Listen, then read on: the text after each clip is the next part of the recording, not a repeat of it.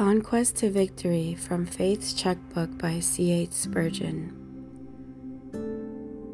Romans 16:20 says, "And the God of peace will bruise Satan under your feet shortly."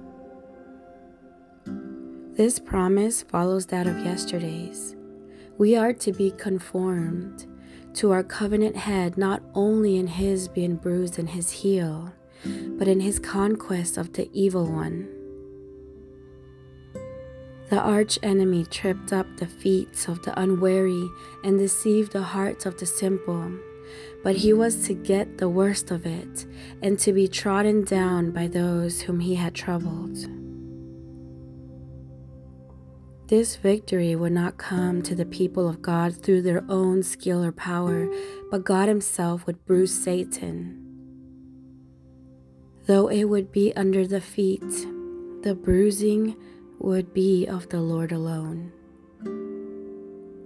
Let us bravely tread upon inferior spirits, and even the Prince of Darkness himself. In unquestioning confidence in God, let us look for speedy victory. Shortly, we shall set our foot on the serpent. What a joy to crush evil. By faith in Jesus, tread the tempter down. And I say these things in the name of Jesus Christ. Amen.